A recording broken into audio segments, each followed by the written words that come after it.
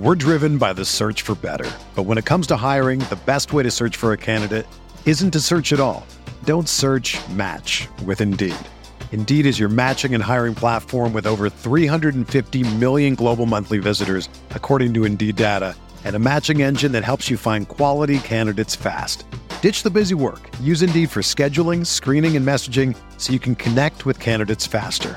Leveraging over 140 million qualifications and preferences every day, Indeed's matching engine is constantly learning from your preferences, so the more you use Indeed, the better it gets. Join more than 3.5 million businesses worldwide that use Indeed to hire great talent fast. And listeners of this show will get a $75 sponsored job credit to get your jobs more visibility at Indeed.com/Blue Wire. Just go to Indeed.com/Blue Wire right now and support our show by saying that you heard about Indeed on this podcast. That's Indeed.com/Blue Wire. Terms and conditions apply. Need to hire? You need Indeed.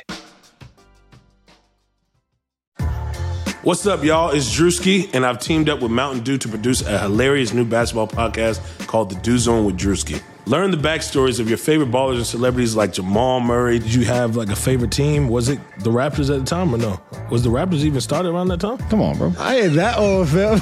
You talking like I'm 50. Taylor Rooks, Asia Wilson, and many more. You won't want to miss this. Listen to The Dew Zone with Drewski on Apple Podcasts, Spotify, and wherever you listen to podcasts.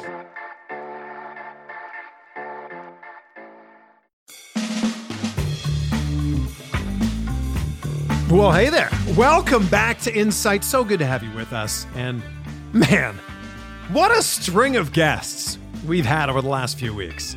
Ben Askren, as he gets ready for his big boxing match against Jake Paul. Jeff Timmons, the legend from 98 Degrees, who is dropping some big-time knowledge bombs during that interview. Oh, if you haven't checked it out yet, please do yourself a favor and check it out. We also had the new Hall of Famer, Eric Bischoff. Very well deserving that he's being inducted into the WWE Hall of Fame. And how fitting is it that we had Bischoff on last week and Vince Russo on today? They're both such big players in the rise and fall of WCW. And it's so interesting to hear from both of them because they're both polarizing figures in the wrestling world, but they're also polar opposites when it comes to their personalities. You'll see exactly what I mean from this interview. Take a screenshot. Let us know that you're on this audio adventure with us. Tag me. I'm at Chris Van Vliet. Tag Vince. He's at the Vince Russo. And if it's your first time here, first of all, welcome. Thank you so much for being here. Hope to see you back again soon. But make sure to subscribe or follow wherever you're listening. If you listen on Apple Podcasts, I heard they're actually getting rid of the subscribe button. They're changing it to a follow button, which is what Spotify uses. So if you subscribe on Apple Podcasts, you will soon be following me on Apple Podcasts. You know what I'm talking about. I guess we'll see. Speaking of Apple Podcasts, could I convince you to take a minute of your free time sometime this week to leave a review on there? We are creeping ever so close to 2,000 reviews. We're at 1,811 right now, and we have less than 2 months until that goal, until my birthday, May 19th. So let's do this thing together. Big Joe says, amazing. Just started listening 2 weeks ago, and I'm loving it. Chris said he needs 2K reviews and ratings by his birthday in May. So here's my review. Keep it up, bro. Well, thank you, Big Joe, who spells it B-Y-G, Joe. Big Joe. And I appreciate you saying bro. Keep it up, bro. You're going to hear a lot of bros in this interview with Vince Russo. In fact, I asked him, Vince, why do you say bro so often? It's actually really interesting to hear his answer.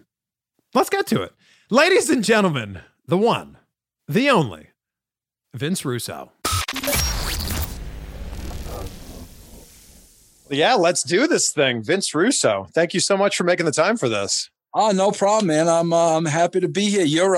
You're a big hitter on the podcasting scene. And when I heard from you, I was like, yeah, man, I'd love to do the show. I just got to keep up with you. That's the whole thing here. Well, I don't know. You may be too young to keep up with me. When you hit 60, then you really get rolling. You're 60. I can't believe you're 60. Yeah, I can't either. I just turned 60 in January.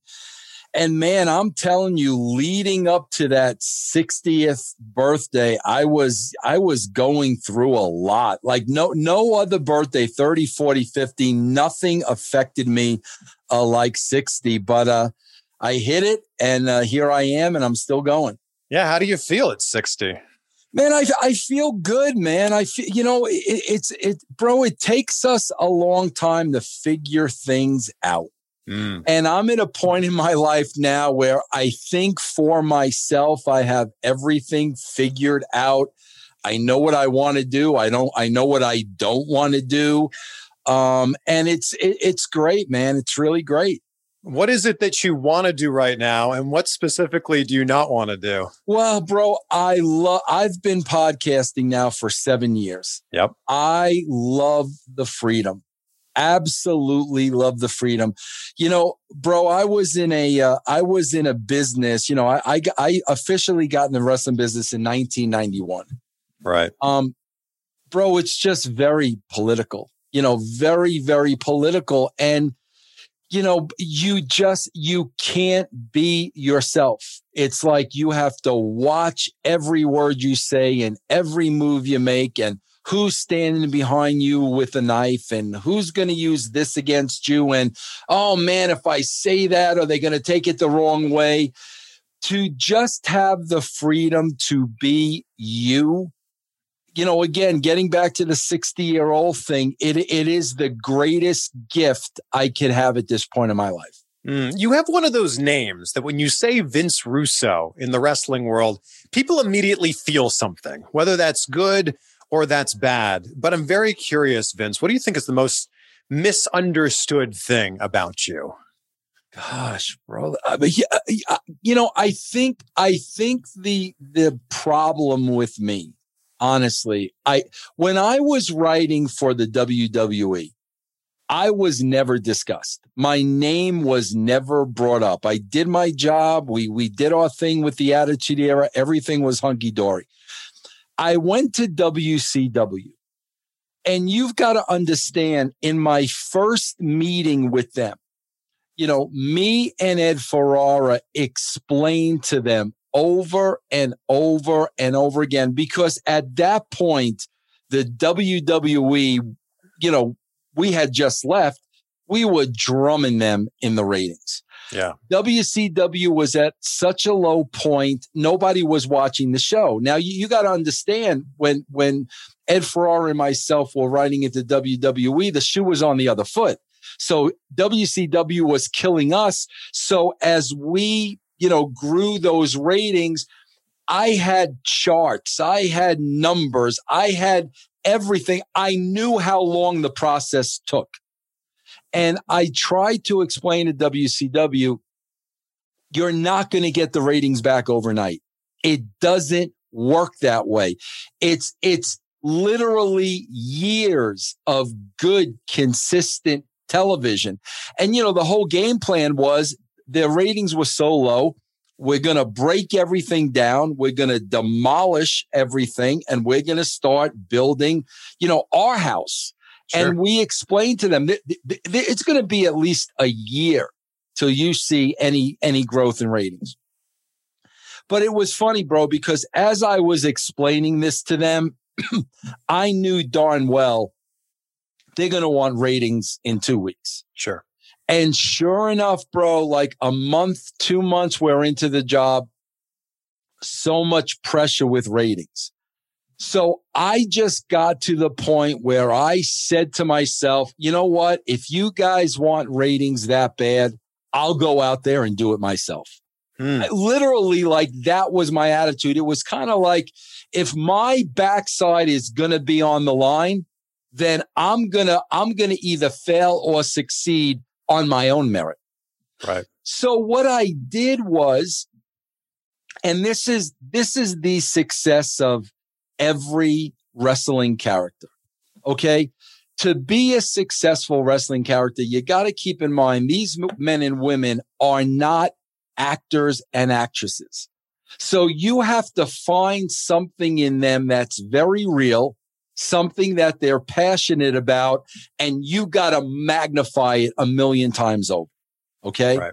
Like all the successful people you see, like, you know, Austin and Rock, you can go down the line, Shawn Michaels, they were their character was really a seedling of who they were. We just magnified it. Sure. So my attitude was, growing up in New York, I know the stereotype that people have of New Yorkers who live outside of New York. People hate New Yorkers. So my whole attitude was, if you hate New Yorkers, I'm going to give you a real reason to hate New Yorkers. So I went over the top with the real New York persona. And bro, I gotta be honest with you. This was the first time people saw me on TV. This was the first time people put a face to the name. Bro, people thought I was that guy. And I'm like, no, bro, this is a wrestling show. We are all characters. I am playing an egomaniacal, hateful, greedy New Yorker. Like, that's the role I'm playing. But bro, it blows me away because to this day, people think that's who Vince Russo is. Well, it's difficult when your character and you have the same name. You're both named Vince Russo, so people don't know where Vince Russo, the character, ends and Vince Russo, the person, begins. Bro, you want to hear something very interesting about what you just said? It is very true. Because when I was working with Goldberg, listen, before I got to WCW, Goldberg had a streak of 800-0. Okay? Bro, when a guy gets that kind of a push from a baby face standpoint, like, where are you going to go from there? You know what I mean? Yeah. So the logical thing was, okay, Goldberg's got to be heel. Bro, he never wanted to be a heel. He fought me tooth and nail. And I remember saying to him, Bill, you need to explain this to me because you play a heel in the movies. Remember, like, he was in that Christmas movie and it was like the Killer Santa. I said, I don't understand, bro. You're playing a heel in the movies. Why is this any different? And bro, hey, Bill Goldberg's calling you right now. Wow. I got a duck calling me or some over here. So, so bro, Bill looked at me and he said, because in those movies, I'm not Goldberg. Mm. And he was right. He said, as Goldberg, you're using my real name. I've got a persona, you know, with kids when I go to hospitals and whatnot. And like, when he said that to me, I understood it and I got it. So, bro, you're dead on with that analogy. And I feel like for 20 years, I've been like, you know, trying to convince people I am not that guy. But, you know, it's almost like where it's turned into a thing where they want to believe I'm that guy. And I'm like, oh, okay, believe I'm that guy then, you know? Well, how much of what you did in the ring with your promos and your work there leaked into the backstage area and the persona that you had backstage when you were working with people? Not at all, bro. I mean, absolutely not at all. Bro, I am the kind of guy, I don't like to be the boss. I don't ever want to be the boss. I always wanted to do what I did best. And what I did best was I wrote television and I produced talent. I'm the kind of guy, bro, I want to be in the trenches. I always said, bro, wrestlers at heart, I don't care how much money they're making. Bro, they're all blue collar men and women. I don't care how much money they're making. I don't care how many people are in the audience. These guys and gals bust their backsides. Mm. So I was the kind of guy, bro, where like I like to consider myself blue collar. I got down in the trenches and I worked. I wasn't the guy people feared. You know, bro, I worked for Vince. Vince McMahon got off on people fearing him.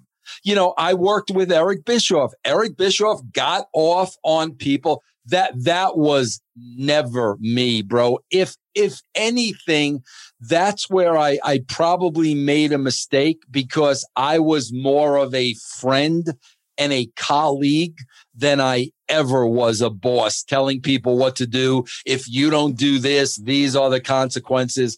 I was never that guy, bro. As a kid growing up in New York, who did Vince Russo want to be when he grew up?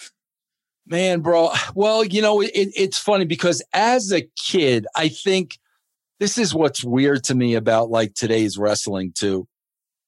As a kid, I think everybody went through the phase of, I wanted to be a baseball player. Yep. I loved baseball. But you get to a certain age when, you're watching a lot of baseball and you're playing a lot of baseball. You come to a certain age, probably like 15 or 16, where you realize those baseball players are special people. Like it ain't going to happen. It ain't going to happen. So you give up on that dream.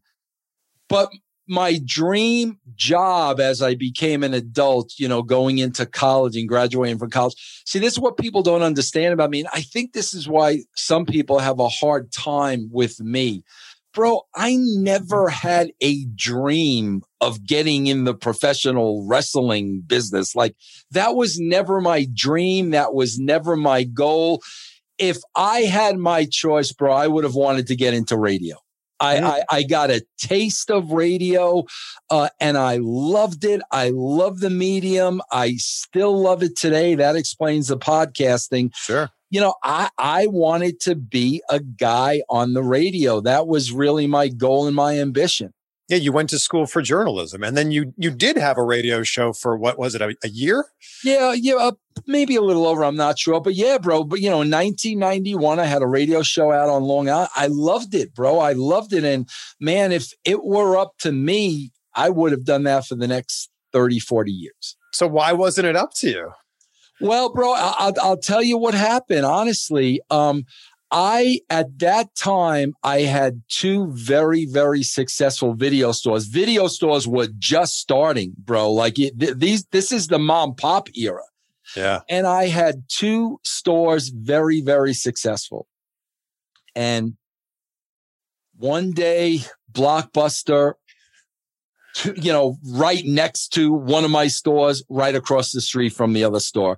So I knew like it was over. Like I could not compete with them on a financial level. So I needed a job. I mean, that's really what it came down to. I had a son at that point. I knew my businesses was going out of business. I needed a job. And that's when I was, doing the radio show, that's when I wrote a letter to Linda McMahon. And I just said, listen, Linda, this is who I am. This is what I'm doing. I would love any kind of an opportunity because, I grew up enjoying wrestling. I grew up a wrestling fan, just like I was a baseball fan, just like I was a Kiss fan. And I thought it might be cool to work in wrestling. So I wrote Linda a letter and, the rest is history. But I think that there's a huge takeaway here for anybody that wants to, whether it's work in wrestling or whatever industry it is that they're interested in. You took those steps for yourself. You actually wrote a letter to Linda McMahon and said, here's who I am. Here's what I want to do. That's how my career started. I wrote unsolicited emails and said, I'm willing to work for free. Just give me a chance. Well, there was a time, bro, like keep in mind, I did have a college degree.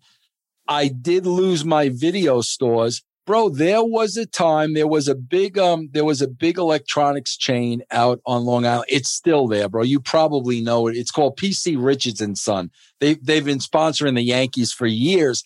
But bro, there was a time in my life where, I was newly married. I had a young baby.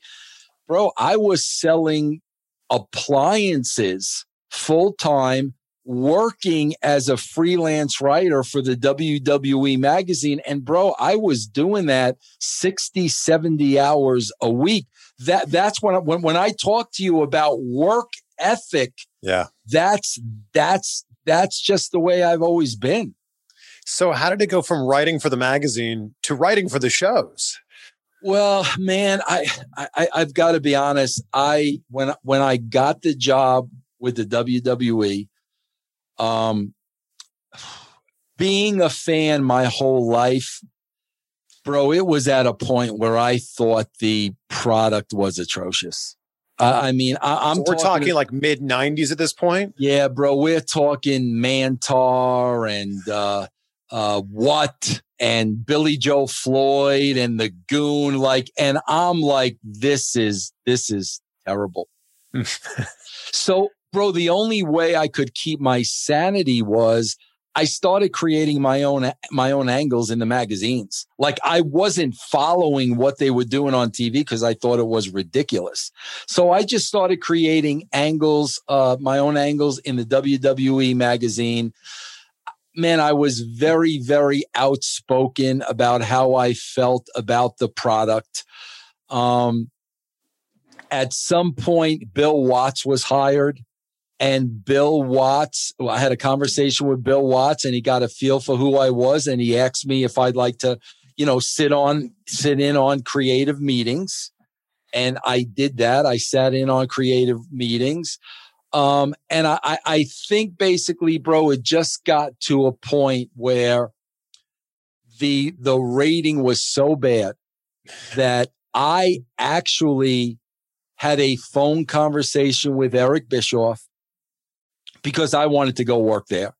That's where it was happening. The NWO, that's where the wrestling business needed to go. What happened was I'm such a loyal and honest guy that after I had that conversation with Eric, I was carrying so much weight on my shoulders, and I felt so guilty because I really did feel a loyalty to Vince and Linda.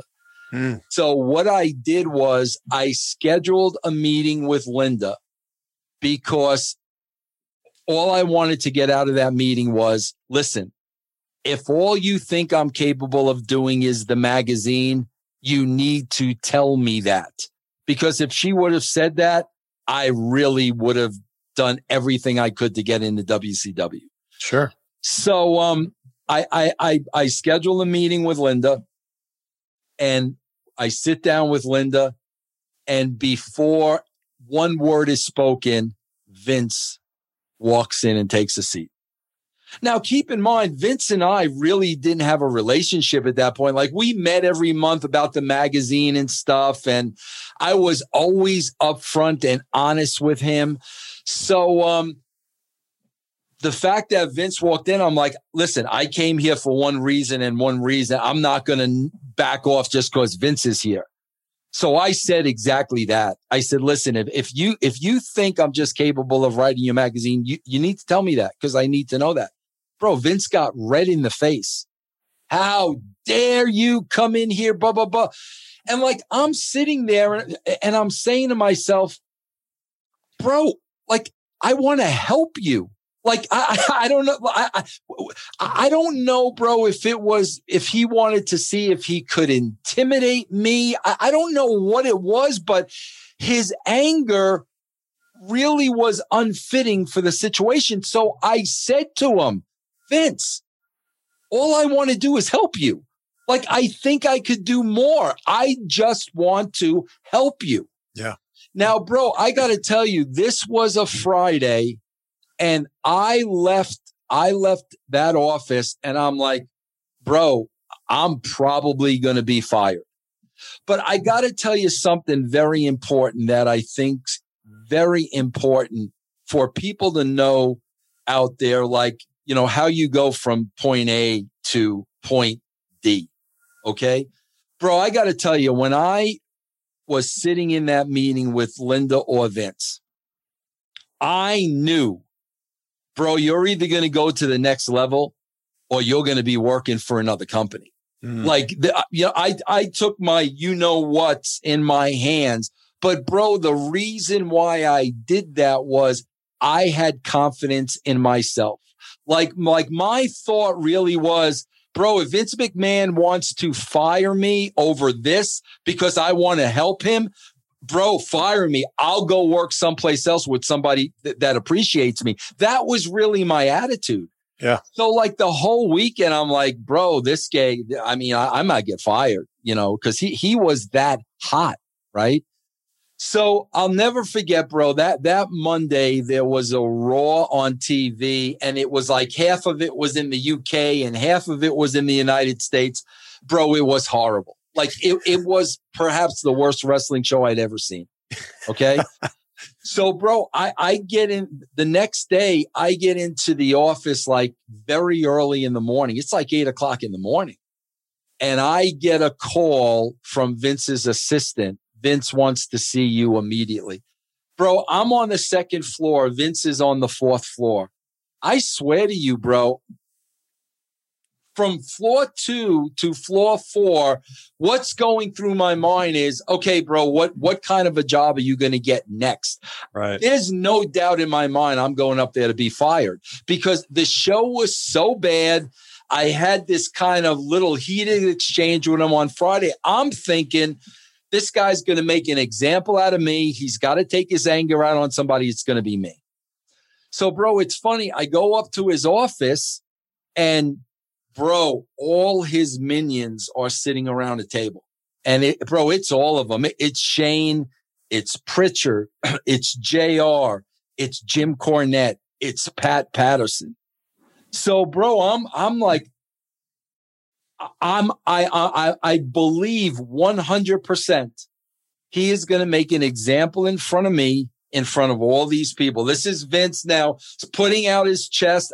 And bro, I'm prepared for all this. Like, I'm not freaking out or anything. I'm calm as a cucumber. I'm prepared for this. And bro, he's got the WWE Raw magazine in his hand and it's rolled up. He throws this magazine down on the desk and he says, "This is what the show needs to be." Bro, I was floored. I never in my wildest dreams did I think that meeting was going to go that way. I thought I was walking in that room to be fired. Wow. Do you remember what the first storyline that you were part of that you wrote for WWE was? Oh gosh, bro! I wish I could. I can't. I only know really the timing, and I think that show was sometime around like March of '97, and like immediately after that meeting, like I immediately was put into that slot. And early on, bro, at the very outset, it was me, Cornette, and Vince.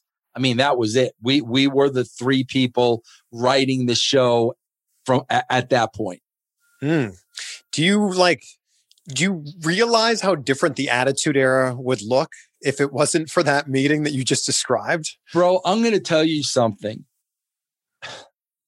When I had that phone conversation with Eric Bischoff, bro, Eric was so pompous and so arrogant and so full of himself. But you have to understand, I'm saying to myself on the other end of the phone, bro, at that point in time, he had every right to be. They were kicking our backside, bro. So Eric Bischoff had every reason to be an a-hole, like every reason in the world. However, bro, if he would have hired me, bro, I could tell you right now, there would have never been an Attitude Era. Wow. I don't know what would have happened with the WWE at that time. I could only tell you at that time, the WWE was in the red. They were in trouble. They were not publicly a public company at that point. They were in a lot of trouble. That's why I think Vince was almost forced to try something new because he had been going with this old guard for so long. And, the ratings just kept plummeting and plummeting and plummeting. So I honestly believe he was in a position where he had nothing to lose. But bro, if Eric would have hired me off of that conversation, the history would have been completely different. Right. And it's so easy to look at it now with hindsight being 2020 going, oh, if this happened, then this wouldn't happen. And if this didn't happen, all that type of stuff. But I wonder how much longer WCW might have stayed in business. or WCW or WWE? Well, I guess either. I mean, WWE is still in business. WCW is not. So I wonder if WCW could have kept the momentum going. Yeah, it's tough, bro. I don't know what would have happened on the WCW end, and I'll tell you why. Because obviously, I've had a couple working stints with Eric, and it did not work out. So that probably would not have worked out. But I don't know. I don't know what would have happened at the WWE. I don't know at that point in time who Vince would have turned to. I really don't. What you're describing here with WWE doing the same stuff over and over again and the ratings dropping, that kind of sounds like what's going on right now there. Bro, they're at the exact same place. And it blows my mind. They're at the exact same place. Well, you mentioned Eric Bischoff. Is there animosity between you guys even still to this day? Yeah, bro, we don't like each other. And Eric publicly, he's got his show, and bro, he always finds a way to bring me up on his show and bury me on his show. I don't do that, bro. The only time I will talk about it is there have been times on his show where he'll say stuff about me and it's just a blatant lie. Bro, when people lie about me, I have a hard time with that. Bro, if you don't like the way I wrote or you didn't like a storyline, like that's fine. Like that's your opinion. Everything is subjective. When you lie about me and make stuff up about me, I have a hard time with that. But bro, this is how I look at it. Bro, we were oil and water. Eric was the guy that likes to be the boss, that likes people to fear him. Eric doesn't like to get his hands dirty. He likes to make executive decisions and tell people what to do. That's great, bro. That there are people like that. I'm not knocking that. I'm the complete opposite, bro. I don't want to be anybody's boss. I don't want to tell anybody what to do. I want to get in there and I want to get my hands dirty. I want to work the 20-hour days. I don't want the corner office. I don't want the gold card. None of that stuff was ever important to me. So, bro, you just had two guys that were just completely different, and then you try to put them together to work on a unite. It's just not going to work. So where does it shift from people not liking what you're writing to actually not liking you? Real simple, very simple. We're really talking about the loud minority, not the silent majority. The silent majority, bro, are the casual wrestling fans. The casual television viewers, the millions and millions of people that were tuning in every week and weren't necessarily wrestling fans, because those people loved the entertainment aspect. I'm an entertainment guy, bro. I'm not a match guy. I never was a match guy, even when I was a fan growing up. Yeah. I love the entertainment aspect. And I knew, bro, if you're a wrestling fan, you're going to watch this show as long as wrestling is in the marquee. We've got to get the casual fans who wouldn't watch a wrestling show. So, bro, we did that through entertainment. Well, bro, now the loud minority are the wrestling marks and the dirt sheets. And what do the wrestling marks and the dirt sheets hate? They hate entertainment. Bro, somewhere along the lines, this niche audience, bro, I swear to you, they've convinced themselves that wrestling is real. And these matches are real, and these matches should be 20 or 30 minutes, and these guys should be putting their lives on the line. They've convinced them. I'm the complete opposite, bro. I'm an entertainment guy. A couple of things are going to happen if you lean on the side of entertainment. First of all, you're going to grow your audience tremendously. But second of all, bro, what you're going to do is You're going to prolong the careers of these guys. The less they have to do in the ring, killing themselves, the longer and longer they can make money in the business. Bro, to me, it's common sense. But it's like, you know, bro, again, when I deal with these marks and these dirt sheets, it's all about the fake fight. And bro, that's why, like, I look at AEW and I'm like, bro, do you guys want to grow your audience or don't you? You're not going to grow your audience with, 15-minute 6-man match, 8-man match, one right after the other. Because, bro, if you're not a wrestling fan, you're not going to watch that. So you've got to assume the wrestling fans are going to watch no matter what. They're not going anywhere. That's what they do. And you got to figure out, how do I get the rest of the world? That's how you get ratings, man. So if we were, hypothetically, if you were given the ability to be the head writer for AEW, what's the first few things that you change? Oh, man, bro, the first few things I change is, you cut down the matches. I mean, bro, there have been studies over the years of the attention span of people. Every year, bro, the attention span gets shorter and shorter and shorter and shorter. Bro, the only person that's going to watch a 10-minute match, a 15-minute match, a 20-minute match, maybe even an 8-minute match are going to be diehard wrestling fans. Bro, if you go back and you study the Attitude Era, you will see one thing. Bro, no wrestling match ever went through a break. Ever.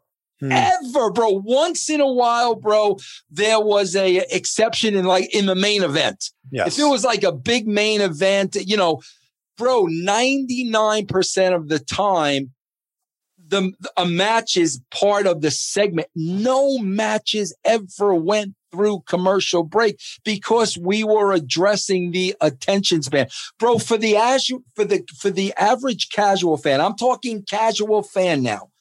The minute the bell rings, they want to know two things. I'm telling you, bro, they want to know A, who's going over, and B, what's next. That's what the casual fan wants to know. So again, bro, if you want to take, if they're drawing 750,000 people and you want to turn that into 3 million, bro, you've got to get the masses. And you're not going to get the masses through wrestling matches. I became a massive fan during the Attitude Era. I was in high school at the time. And I'm really curious, maybe you can tell me this. Why did so many episodes of Raw back then start with a 20-minute promo in the ring? Well, bro, because there's a very simple formula that worked for years and years and years that they've completely gotten away from. And I'll tell you what, because, bro, television viewers, they're creatures of habit. Now, I could tell you, bro, nobody looked at ratings like we did. Nobody looked at numbers like we did. And I could tell you 100% of the time, when you open the show with a match, that first segment would always be lower than if it were a talking segment. 100% of the time, a match opening the show never outdrew a talking segment. Because, bro, what happened was we got people into a routine. Every wrestling show, bro, this is how a wrestling show is formatted and structured. Beginning, middle, and end. You set the top of the show with, okay, this is what this show is going to be about. You set that in seg 1. In the middle of the show, you revisit it and something big happens in the storyline. Then you get to the end, your main event, you pay it off. And bro, in between, you have all your backstage vignettes where with every single vignette, you are building and building and building and building. And the backbone of the show is this a story. Then, bro, within that, once you've got that body, Then you got your B story, your C story, and your D story. But that one storyline, that is the backbone of your entire show. And being that we are creatures of habit, that's the format that people got used to. I think a big thing that wrestling fans don't realize is this is a television show. Right, exactly. And when you're backstage at a television show, there is a script. And I don't think people fully grasp it. There is a several-page script for every single wrestling show. Bro, I say this all the time, and it's kind of like what you said earlier, where they were before Vince Russo, where they were with Russo Ferrara, and where they are after, okay? Bro, there's a big difference between a writer writing a television show and a booker booking a wrestling show. And sure. let me tell you what the difference is. Bro, when you're a writer, the story comes first.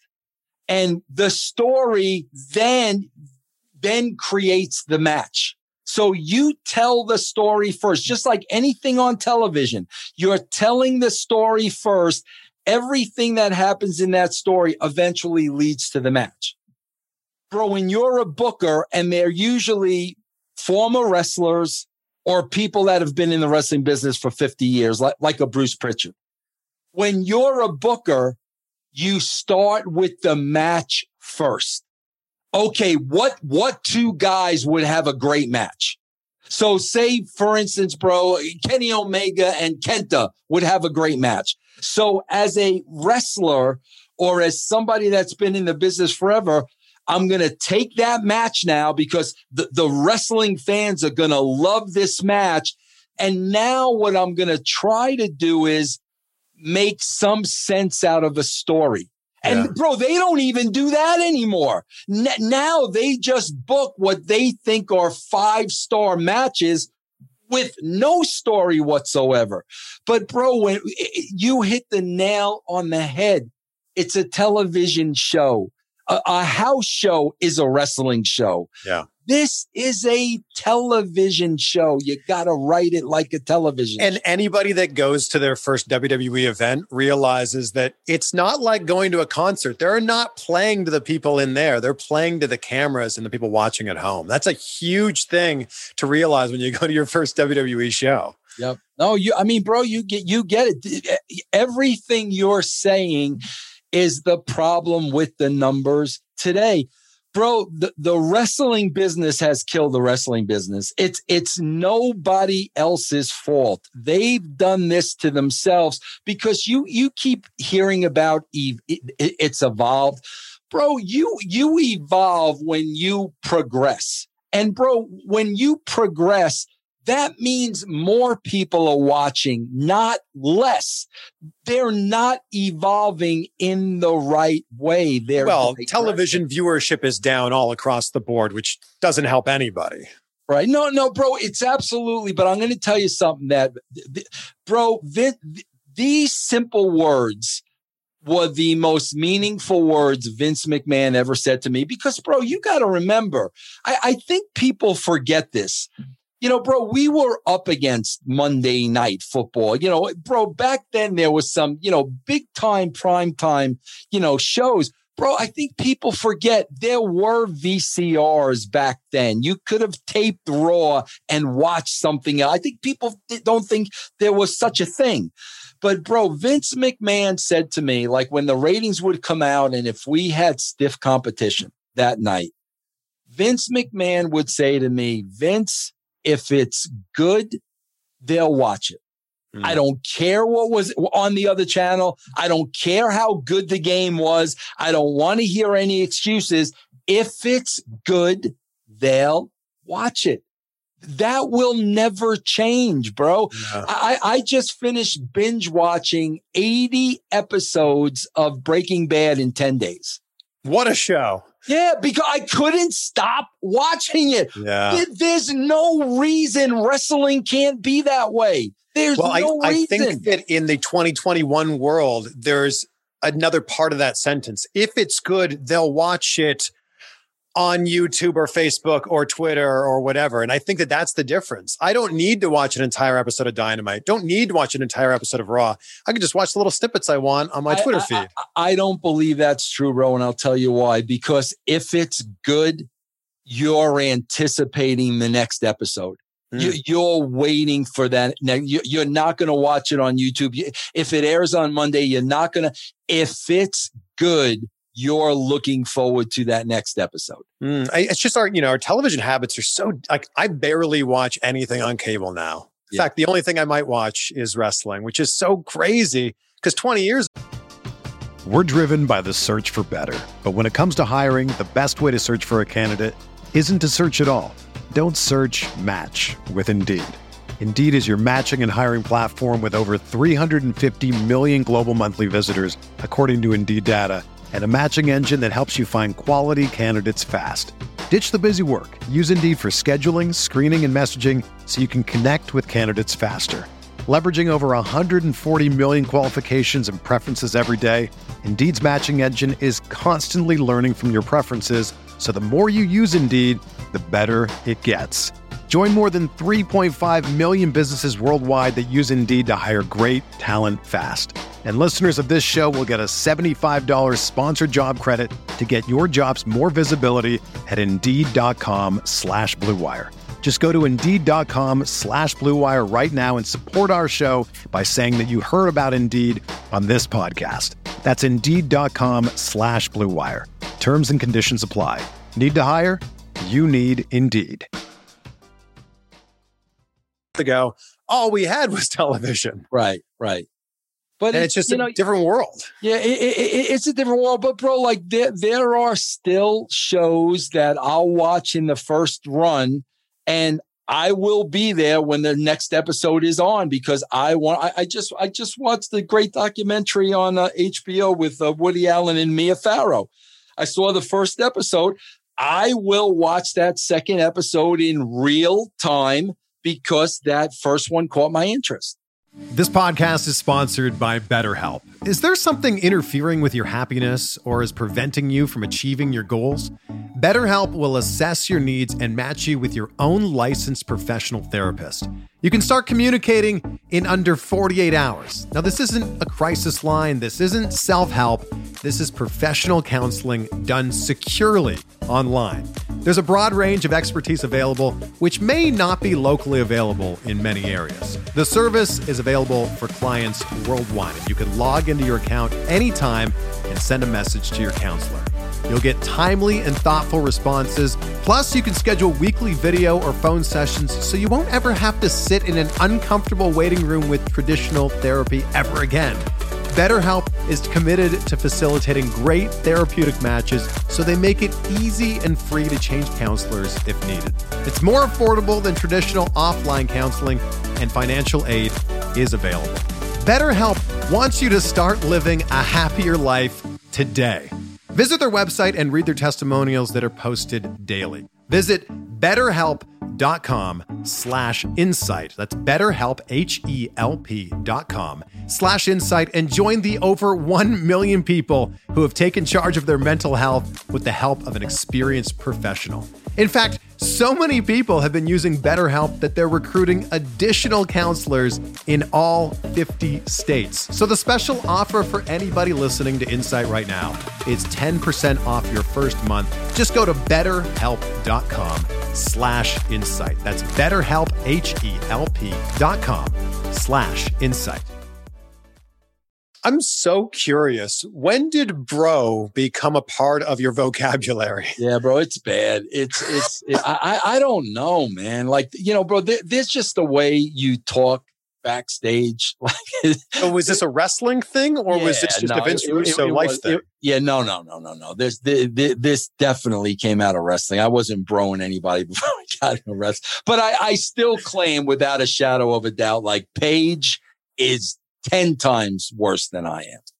I don't know. I had him on the show recently. You might be out broing Diamond Dallas Page. I don't know about that, bro. That would be a lot of broing because I think Page will always be the king of the bros. He does. I mean, if one of you guys is the king of the bros, And I guess Matt Riddle might be the actual king of the bros. I don't know. And then Hulk Hogan is the king of the brothers, I guess. Yes, without a shadow of a doubt. Yeah. Like, do you even realize you're doing it now? No, I don't. I don't. I don't. It's just part of my vernacular, bro. So this is like how someone might say or ah? Yeah, bro, I swear, I used to get Dixie Carter used to yell at me all the time because I would have conversations with her and refer to her as bro. And she used to stop me and yell at me all the time. I didn't even realize I was doing it. We haven't talked at all about your time in TNA. I'm really interested to know what you're most proud of in your time in TNA. Bro, what I'm most proud of is we were evolving the business the way it should have been evolved. And what I mean by that, bro, was we were improving it. When we started doing Sports Entertainment Extreme in TNA, bro, everybody would be at the building, okay? People didn't even know I was in the state of Tennessee. Okay. How this would work, bro, would be, me and Jeff Jarrett would be writing the show. Okay. The night of the show, they don't even know I'm in Tennessee. Me and Jeff know when I'm going to hit the ring, but nobody else is smartened up to this. So basically, bro, I would go to the fairgrounds in Tennessee, park at the back entrance, get on the phone with the Harris brothers. They were like Jeff's right-hand man. They were the only ones that knew. Let the Harris boys know, guys, I'm here. Bro, they would come open the door for me, and I would walk right into that building, and nobody on the show knew I was coming. And I would get in that ring, bro, and I'm cutting promos and I'm doing this and I'm doing that. And people had to react. There were no scripts. Bro, I'll never forget this. I'll never forget this. There was an incident, bro, where I came in, nobody knew I was coming. And, bro, it turned into like a brawl. And bro, I wanted people to believe this were real. So I remember it starts getting into a brawl, and Truth like is doing like his play wrestling with me, fake phony wrestling. And I'm like, bro, like, no, bro, for the one moment in my life, I got somehow this gargantuan Samson-like strength. Bro, I swear to you, I wrapped my arms around R-Truth and threw him down to the mat as hard as I could. I mean, as a 100% shoot, right?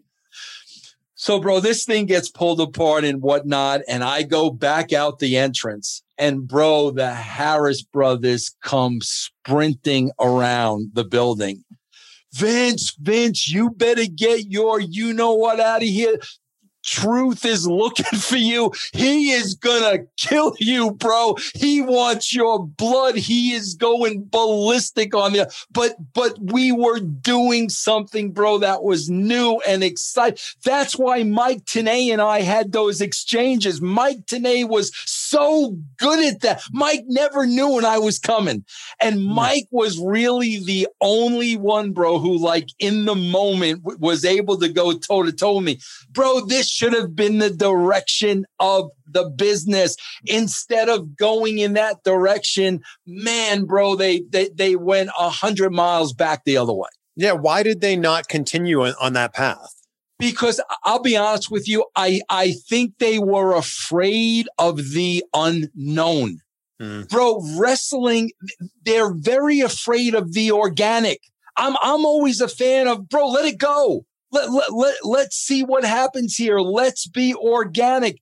Bro, the business in general is very controlling. Bro, you see it now with the promos. Yeah. Here's your script. You're going to say every single word.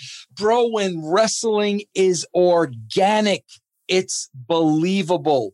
but they've gotten so far away from that, man. What was the idea between having Impact go head to head with Raw on Monday night? That was a bad idea, bro. That you know, bro, again, I don't want to throw anybody under the bus, but you know, Eric and Hulk at the time really convinced Dixie that we were ready for this. And bro, what I was looking at was, bro, from a financial point of view, we couldn't compete with them. Financially, we could not compete with them.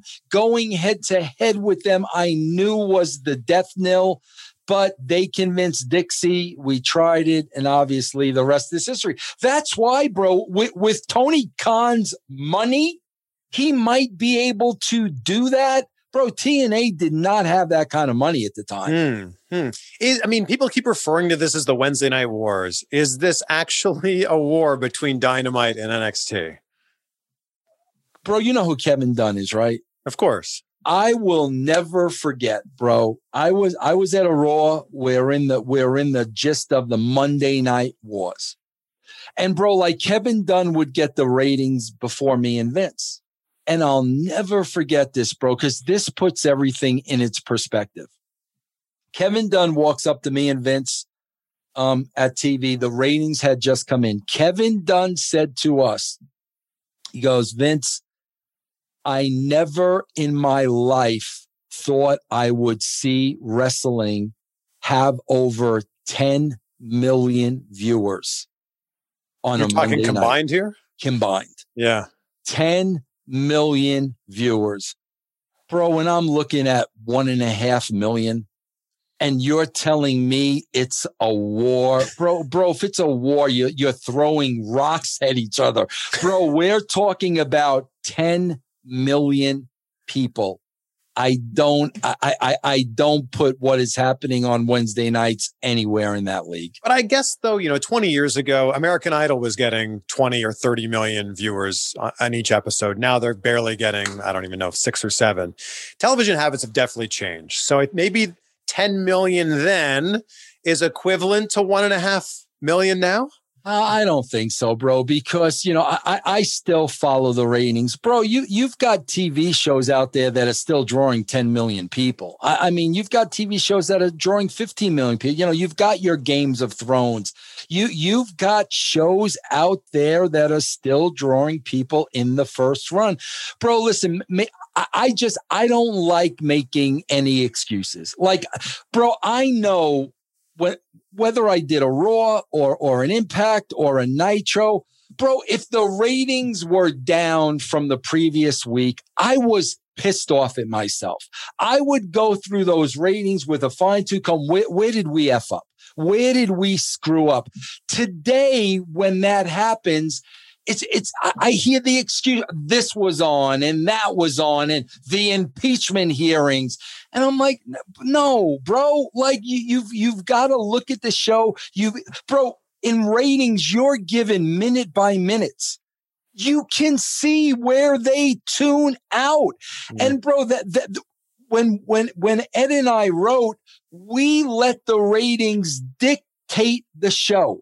If we're looking at these minute by minutes and Goldust hits the ring and the number goes up, guess what, bro? Now you're going to get more Goldust next week. If so-and-so hits the ring and the number goes down, well, now we need to eat. We literally let the people were the ratings. We literally let the ratings control the show. The people were making the decision. They really were. And with all that said, you've been attached to so many controversial storylines.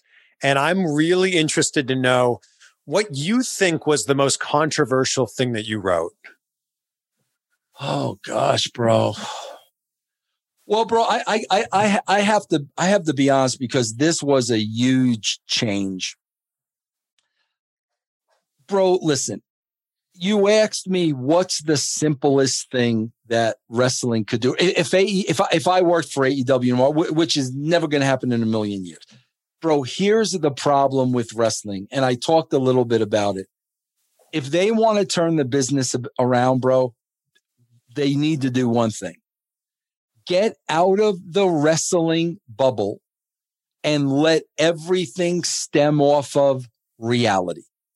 Reality needs to be the backdrop of professional wrestling, not Randy Orton vomiting black ink. Reality. What is really happening in the world? What is really happening in that company? What is really happening in the business? Bro, they're for what I think, bro, they live 24/7 in that bubble. They're so out of touch with reality, and that's what they're missing. Here's a perfect example. And bro, this goes back 25 years. Survivor Series. Okay. Vince gets punched in the eye by Bret Hart. Yep. Next day, Vince shows up at TV with a black eye. Okay. So now, bro, there is a meeting prior to the show of the Inner Circle. Everybody I mentioned before, Patterson and Pritchard and Dunn and all the bigwigs, okay? I'm in this meeting, bro. And Vince is walking around with a black eye. Now, bro, their instinct was, we're going to sweep this under the rug like it never happened. And bro, I'm letting them talk and I'm just listening. And then finally, I just said, are you people out of your freaking minds? The main event guy punched Vince McMahon in the face. This will probably never happen again in anybody's lifetime. You guys are going to sweep this under the rug. And bro, while I was saying this, I could always tell when Vince was listening. This was really the difference between me and everybody else. And I was like, guys, no, like we've got to be all over this. And that's when Vince cut the promo. Vince McMahon didn't screw Bret Hart. That's when Vince did that. But bro, I was always the guy there saying, no, bro, like Kurt Angle and Jeff Jarrett. Like, seriously, what? Like, we're going to ignore this? No. If it's okay with them, this is going to be part of our show. But, bro, wrestling, for some reason, they fear reality, and I don't understand it.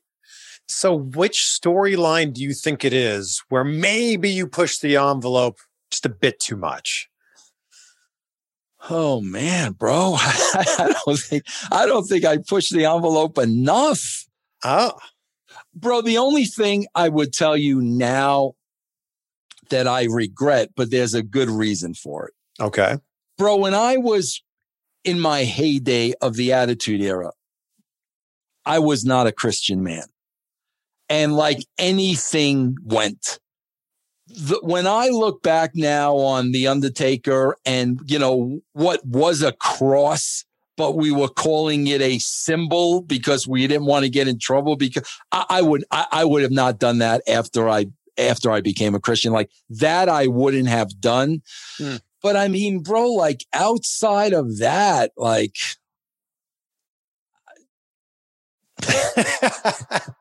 what do you think is the one thing that most people point their finger at you for? Is it Bash at the Beach? Oh, bro, people point their finger at me for stupid things because, bro, in my 20-year career, I think I booked 3 pole matches. So, you know, I get the pole thing all the time. Then of course I get the David Arquette thing all the time. Then of course I get the putting the belt on myself. Bro, unless you're a writer, you don't know what the F you're talking about. Because bro, when you've got 2 shows a week and a pay-per-view every month, bro, do the math. That's 116 shows. Bro, you're writing 116 shows a year. When you have incidents happen that weren't supposed to happen, David Arquette was not supposed to win the world title. Vince Russo was not supposed to get speared through a cage. And when you create those moments, bro, what it does is it opens up the creative envelope. Now you can go down all these avenues that weren't open before. And bro, like I said, and like you said, when you're writing 116 television shows, you can't keep repeating the same thing over and over and over and over and over again. So when David Arquette wins the title, holy crap, a Hollywood actor, this wasn't supposed to happen. What are they going to do? Bro, that can now create the next 3 months of TV for you. People don't understand that, bro. Unless you're writing the 116 shows, there's only so much you can do. You've got to open up that creative envelope. I feel like this lit a fire in David Arquette, because it's like he's been spending the last 20 years trying to like prove that he deserved this. Look what he's done in independent wrestling now. Yeah, no, he hasn't. I've had talks with David. I'm like, bro, are you nuts? Like, again, bro, that's the loud minority. Those weren't the casual fans watching the show back then. Those are the hardcore wrestling marks who, like I said, bro, they believe this stuff is real. And oh my God, what we did to the tradition of, like, come on, man, it's a television show. Do you still consider yourself a former champion? Bro, you know what's so funny? People have very short memories. Bro, do you know, first of all, I won the title because Goldberg speared me through a cage and almost killed me. Okay. Right. So, bro, I did not beat anybody. I almost died winning the title. Bro, do you know on the very next show, I relinquished the title because I said, listen, I got nothing else to prove. Yeah. I beat Booker square in the middle, 1, 2, 3. Bro, the next show, I relinquished the title, and people still talking about that like I was the WCW champion for 10 years. Bro, I was the WC champion for one show because I almost got killed. Well, people look at your title reign completely differently than they look at Vince McMahon's title reign. And Vince McMahon gave himself the title as well. Right.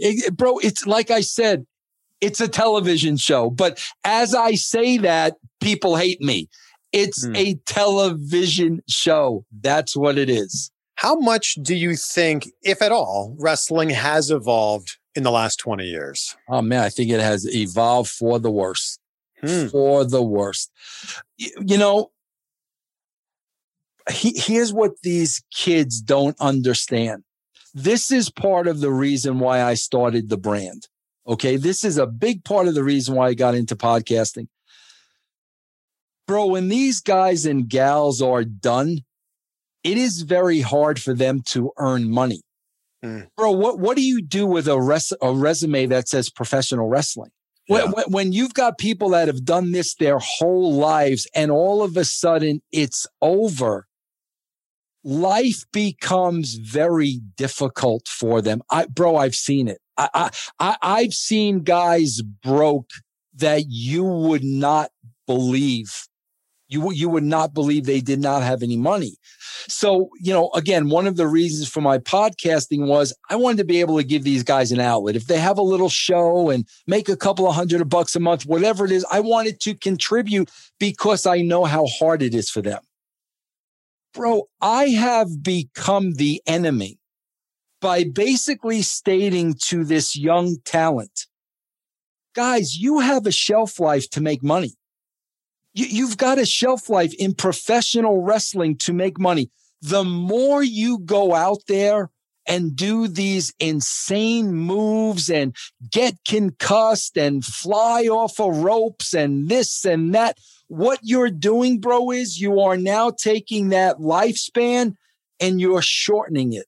And you're shortening it. And bro, here's what's going to happen. This is what they don't want to hear. Here's what's going to happen. Bro, you're going to be 38 years old.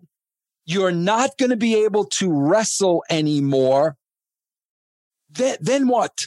The whole idea, bro, is this is a business. You should be looking to prolong your career as long as you possibly can. With these crazy bumps that I see, they're shortening up that life expectancy. And I'm trying to tell them for their own good, guys, you don't have to do that.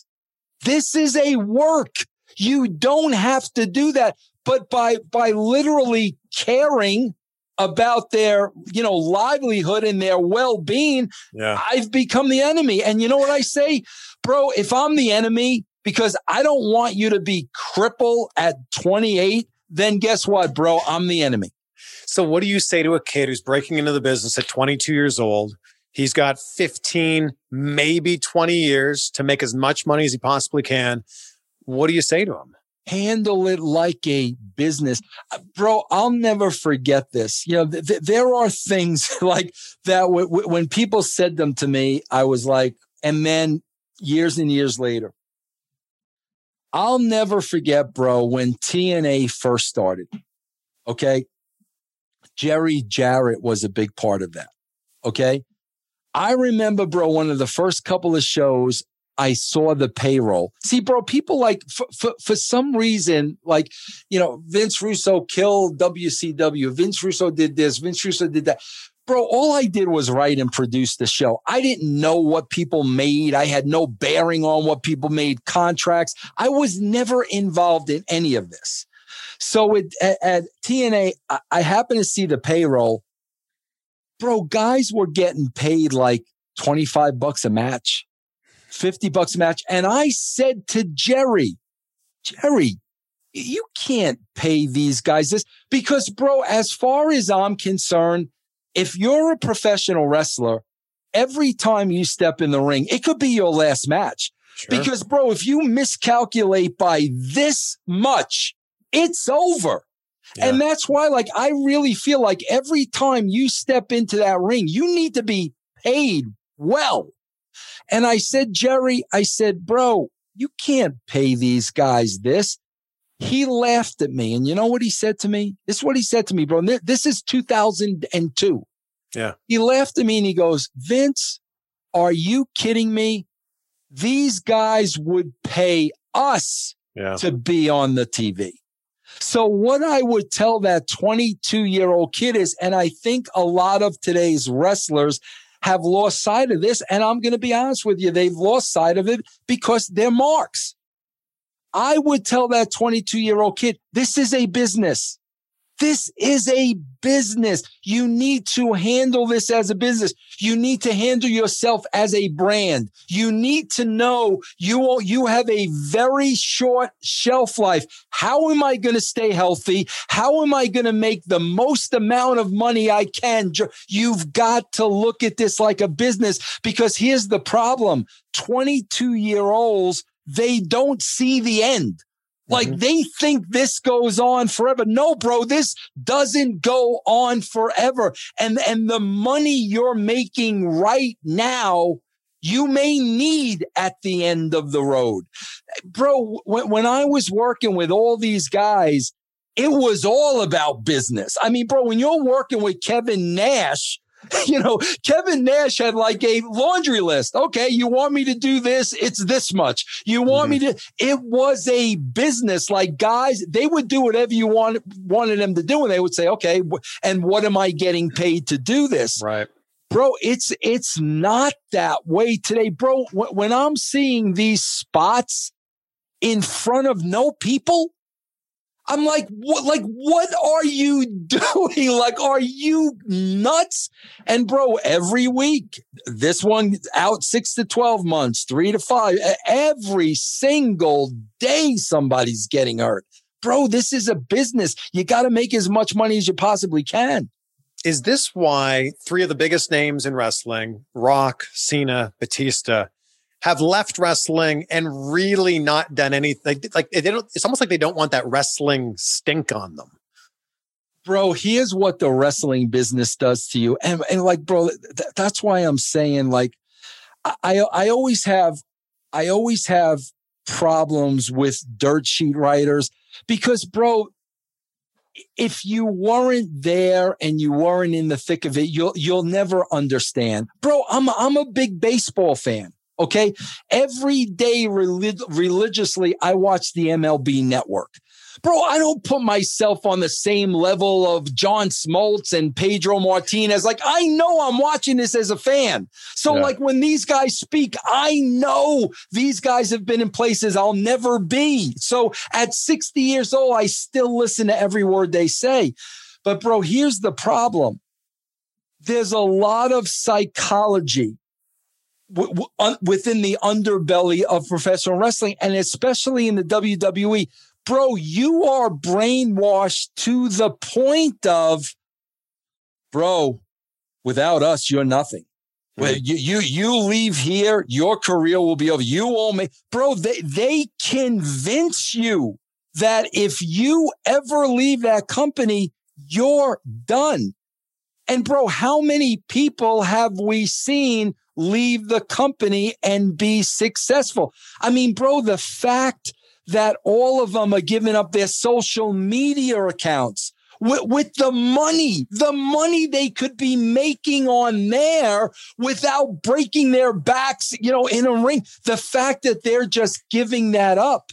But the WWE, they have a way of convincing you, bro, without us, you're done. Yeah. But they also have the platform, though. They have the platform to make you a star within that world. Are they making stars? If you were a wrestling fan, you were looking at this going, sure, there's stars there. If you're a wrestling fan, not if you're an executive in Hollywood making decisions. Yeah, it's funny. If you were to bump into someone on the street right now, whatever city you live in, and you said, name 3 wrestlers, who do you think they name? John Cena, The Rock, and The Undertaker. And maybe Hulk Hogan. That's what I'm saying. I mean, that's what I'm saying, man. Yeah, it's an interesting time. Look, I think it's still exciting that we live in a time now where we can go online and look up literally any match that's ever existed in the history of wrestling. Whereas 20, 30 years ago, I had to have taped it on VHS, then traded the tape with you, and then you traded a tape back to me. And bro, but here's the part that I don't get. Bro, I make it clear, okay? Bro, as a writer for so many years, bro, everything is subjective. What one person may love, somebody else may hate. I know it's all subjective. The thing to me, bro, that just blows my mind today is I make it clear, bro, with all the shows I do, I am not a fan of today's wrestling.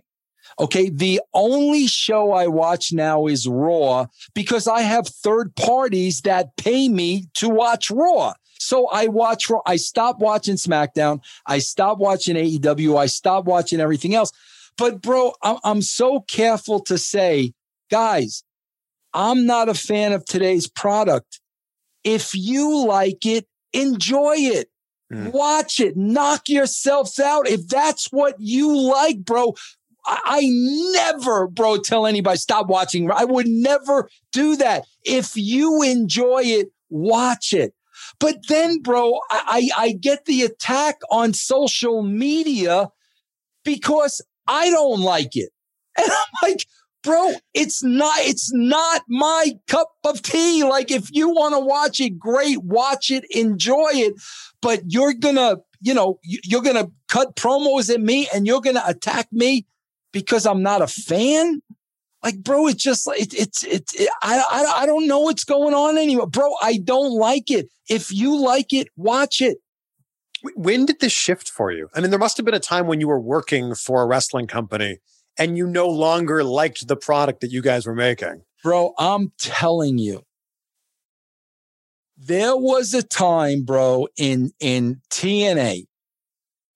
Bro, you got to understand, working at WWE, working at WCW with all the great veterans I work with, bro, it was all about respect. You know, I respected them as a writer and as wrestlers and their craft and what they did. They respected me as a writer. It was all about respect. You respected each other. Bro, you may have not liked everybody. Everybody may not have liked you, but you always respected each other. Sure. Bro, I can remember significantly. It was, bro, maybe it was about 2008-ish. Okay. I worked with TNA for 10 years. Okay. All of a sudden, bro, I started seeing a fluctuation of a lot of these young guys coming into TNA. Okay. And bro, the first thing I noticed off the bat that was foreign to me. Okay. A lot of these guys, bro, like this was their first stop.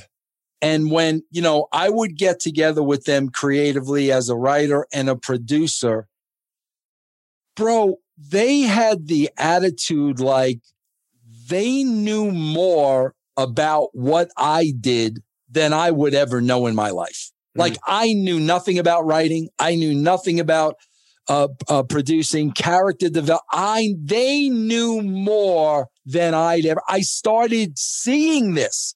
I started seeing a lack of respect for people that have been doing this for years and years and years. And bro, I remember vividly, I was like, I don't like this. I don't want to work with these types of individuals that are going to be, very, very disrespectful. And bro, like I said, I go all the way back to 2008 and I remember this. And I remember my attitude was, bro, and I really believe when I look at the amazing legends that are backstage at AEW today, when I look at the Arns and the Tullys and the JRs and the Shivani's and Jakes and all these guys, I honestly believe they are at the same exact point that I was back in 2008. Because what happened was, bro, this would start happening over and over and over again. So I took on the attitude of, bro, no problem. Go out there, do whatever you want to do because I know you're never going to get over. So go ahead, bro. Go do exactly. Don't listen to me. I don't know anything. Go do exactly what you want to do, but you never, bro. I know that's what's taking place at AEW because there's so many guys working at AEW, veterans that like know better, that have to be seeing what I'm seeing, saying, what the, but you'll speak up so much till finally you'll just say, you know what, screw, bro, go do what you want to do. That's the point I got. And that's literally why I left in 2012. So there were wrestlers in TNA at that time, 08, 09, 10, that could have been huge stars had they just like listened a little bit more. Is that what you're saying? I wouldn't say huge, bro, because I think there are a lot of, bro, I talked about wanting to be a baseball player and like at 15, 16 years old, figuring out, Vince, Don Mattingly's probably a little better than you. Okay. Yeah, you can't hit a 97 mile an hour fastball. Well, bro, somewhere along the line around this time in 2008-ish, and I take great offense to this, bro, I don't know what happened where just anybody can be a wrestler. It's like so many of these people I watch on TV, they had this dream of becoming a wrestler, and now they're on my TV wrestling on prime time. And in my opinion, they have no reason being there. I don't know how that happened. I remember back in the day, bro, every wrestler that came down that ramp, bro, you knew every wrestler would F you up. Like you knew, even though you knew it was a work, you'd say, man, I wonder what would happen if I got Rick Steiner like really pissed off. Like I'm wondering, you knew these guys would kill you. Like you knew it. Yeah. Bro, I see half of these guys come down the ramp today, and bro, not for anything. I'm not a tough guy. I'm 60 years old. Bro, I think I could probably take 50%. You're also 6'2", right? I'm 6'2", bro. I'm 6'2". Yeah. But my point is, at some point, like everybody could be a wrestler. And it's like, No, bro. Like you should have to be like, bro. I still believe you're in the NFL, you're in the NBA, you're in MLB, bro. You're special. You're special. That's why you're there, bro. I look at the rosters today on TV, bro. I'm not seeing a lot of people that I would consider special. I'm seeing a lot of people that look the same.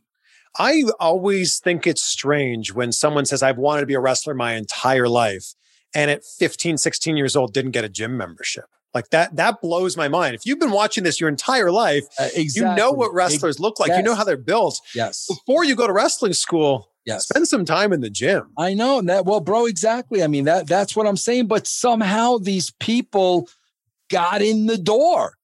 And the next thing you know, they took over. And bro, that's the thing. Casual wrestling, bro, you talk about TV. Bro, when you put on your television, you want to see TV stars. Sure. You want to see stars. You want to see people that are larger than life.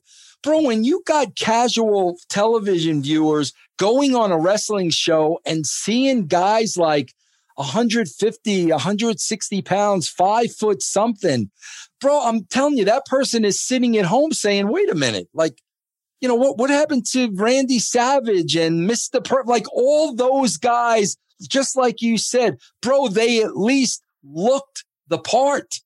I mean, there's obviously exceptions to the rule. Spike Dudley, Mick Foley, there's exceptions to the rule. But what made Spike Dudley so special is that he was the exception. Exactly, bro. Why do you think we all remember the 1, 2, 3 kid Razor beating Razor? We all remember it, bro, because there was only one 1, 2, 3 kid. There wasn't 100 of them. That's why, 20 years later, we still remember that. Yeah. I feel like we could talk for another 4 hours. This has been amazing. Bro, you can't talk to me 4 hours because then you get all kinds of heat on you. How can you talk to that guy, bro, for 4? I don't want you to get any heat on you. I'm already going to get heat just saying that I'm interviewing you for some reason. But you know what, bro? Here's what I don't understand about the heat. I'm telling you, if you love today's product, watch it, enjoy it, revel in it, buy tickets. I don't know what else to tell you, but I'm not going to sit here and tell you that I enjoy it because you want me to tell you that. I hope that throughout this last hour and 20 minutes, people have seen a different side of you I think that, like we talked about at the start of this interview, people dislike the Vince Russo character and don't know where that character ends. Bro, you know what it is in wrestling too? I'm telling you, I am telling you. That's your number 2 catchphrase, by the way. I'm telling you. Well, bro, I'm telling you this. Bro, in wrestling, you've been around wrestling enough. Everything's a work. Okay. Sure. Everybody's working everybody. Okay. Yeah. Bro, the truth does not work in professional wrestling. When you're a guy that's just going to tell your truth and what you think with, no political undertones or positioning, or when you're a guy that just tells the truth, bro, it does not work in wrestling. It does. You're going to find yourself on the outside looking in. Who are some people that we can hear on the brand? Oh, man, bro. I have 2 platforms, and they all have completely different shows. I got russosbrand.com, and then I got patreon.com/RussoTWC. Gosh, bro, I always forget somebody because there's so many. There's Stevie Ray of Harlem Heat. There's the Disco Inferno. There's Stevie Richards. There's Shane Douglas. There's Just Incredible. There's Big Vito. There's Taylor Hendricks. There's the Beautiful People. There's Shane Douglas. There's Dutch Mantel. There's the great Kevin Sullivan. There's Ben Hameen. I always forget somebody, bro, because we're constantly. I think you got everybody. I hope so, bro. I try to memorize it because it constantly grows. I really appreciate you hanging out with me for this. This was so enlightening. I appreciate you wanting to talk to me because, a lot of people, like I consider you a baby face, a big fan favorite, a nice guy. I try not to be too much of a heel. Yeah, no, and you could get in trouble by talking to somebody like me. So I appreciate extending the olive branch. But bro, again, I don't know how to be any more clear. If in 2021 wrestling is your cup of tea, enjoy it. This is not an olive branch at all. This is I think you are a fascinating human being, and you were the most successful when wrestling was the most successful. And I want to figure out, how did you do that? Yeah. Bro, you want to know how I did it? This is the part, bro, that really pisses me off. Because, bro, when I'm talking about low ratings, bro, you will never hear me like rip creative and it's a horrible idea, or I may laugh at, bro, I'm going to laugh at Randy Orton. I'm sorry. Like, I'm going to laugh at that. But bro, I'm never like that, because I was on that side and I know how subjective it is. But here's the part that pisses me off, and here's the difference. When I watch Raw every Monday night, what pisses me off, bro, from not the boys in the ring, because they'll always give you 1,000%, and the women, not that. What pisses me off, bro, is the lack of effort creatively. The lack of effort. Bro, I know what it took us on a weekly basis to get those ratings. I knew, bro, we looked over every script with a fine-tooth comb over and over and over. If there was something that wasn't acceptable, we took it off. If there was something we've seen a million times before, we took it off. Bro, when I tell you our blood, sweat, and tears went into every script, I know what it took. Bro, it took me putting my family on the back burner. It took everything I had. Bro, I swear to God, when we used to leave the building every night, and I used to travel with Vince, it would be Vince and Shane and me and Ed. Me and Ed would sit in the back. Vince McMahon would turn to me after every TV, and you know what he would ask me? Vince, did I get it all? Meaning, did he get everything? And I told him every time, yes. And that's what pisses me off today, bro. When I see the lack of effort, when I see a 20-minute match just because you got to fill 3 hours of television time. Bro, Ed and I wrote 9 3-hour nitros. We didn't have a problem, bro. And bro, my God, the WWE has an endless roster. And bro, we didn't do it by having 20-minute matches. But you've got to work. I mean, bro, our whole philosophy was we didn't care what the rating was on this week's show. Next week's has to be better. It's got to be better next week. I don't know how these writers and Vince and Bruce and whoever else is in the inner circle, bro, I don't know how they look at that show Monday when all is said and done, and they look at each other and say, you know what? We did the best job we possibly. I don't know how. That's all I know, bro. I don't know if it's an Italian thing. If my name is on something, just like podcasting, russosbrand.com. If my name is on something, bro, you're going to get 120%. You're not going to get 50. I think that's a perfect place to end this. Vince Russo, such a pleasure. Thank you so much. Thank you, bro. I enjoyed it very, very much. Vince Russo, ladies and gentlemen. I feel like I cut that interview like 4 hours short because, man, that guy can tell a story. It was such a pleasure to share this conversation with Vince Russo. You can, of course, check out Vince's podcast wherever you're listening to this one. It's called Vince Russo's The Brand. Make sure to give him a subscribe or a follow. And hey, perhaps you could do the same for Insight as well. Let me know what stood out for you the most from this one. Tag us on social media. Take a screenshot. I'm at Chris Van Vliet. Vince is at the Vince Russo. He's very outspoken, but that's always who he's been. And he's been unapologetic about it. So I'll leave you with this quote from the late, great Dr. Seuss. Perhaps you've heard this before, but maybe you need this reminder. Be who you are and say what you feel. Because those who mind don't matter, and those who matter don't mind. Be great, be grateful. We'll see you on the next one for some more Insight. For the ones who work hard to ensure their crew can always go the extra mile, and the ones who get in early so everyone can go home on time, there's Grainger, offering professional-grade supplies backed by product experts so you can quickly and easily find what you need. Plus, you can count on access to a committed team ready to go the extra mile for you. Call, click Grainger.com, or just stop by. Grainger, for the ones who get it done.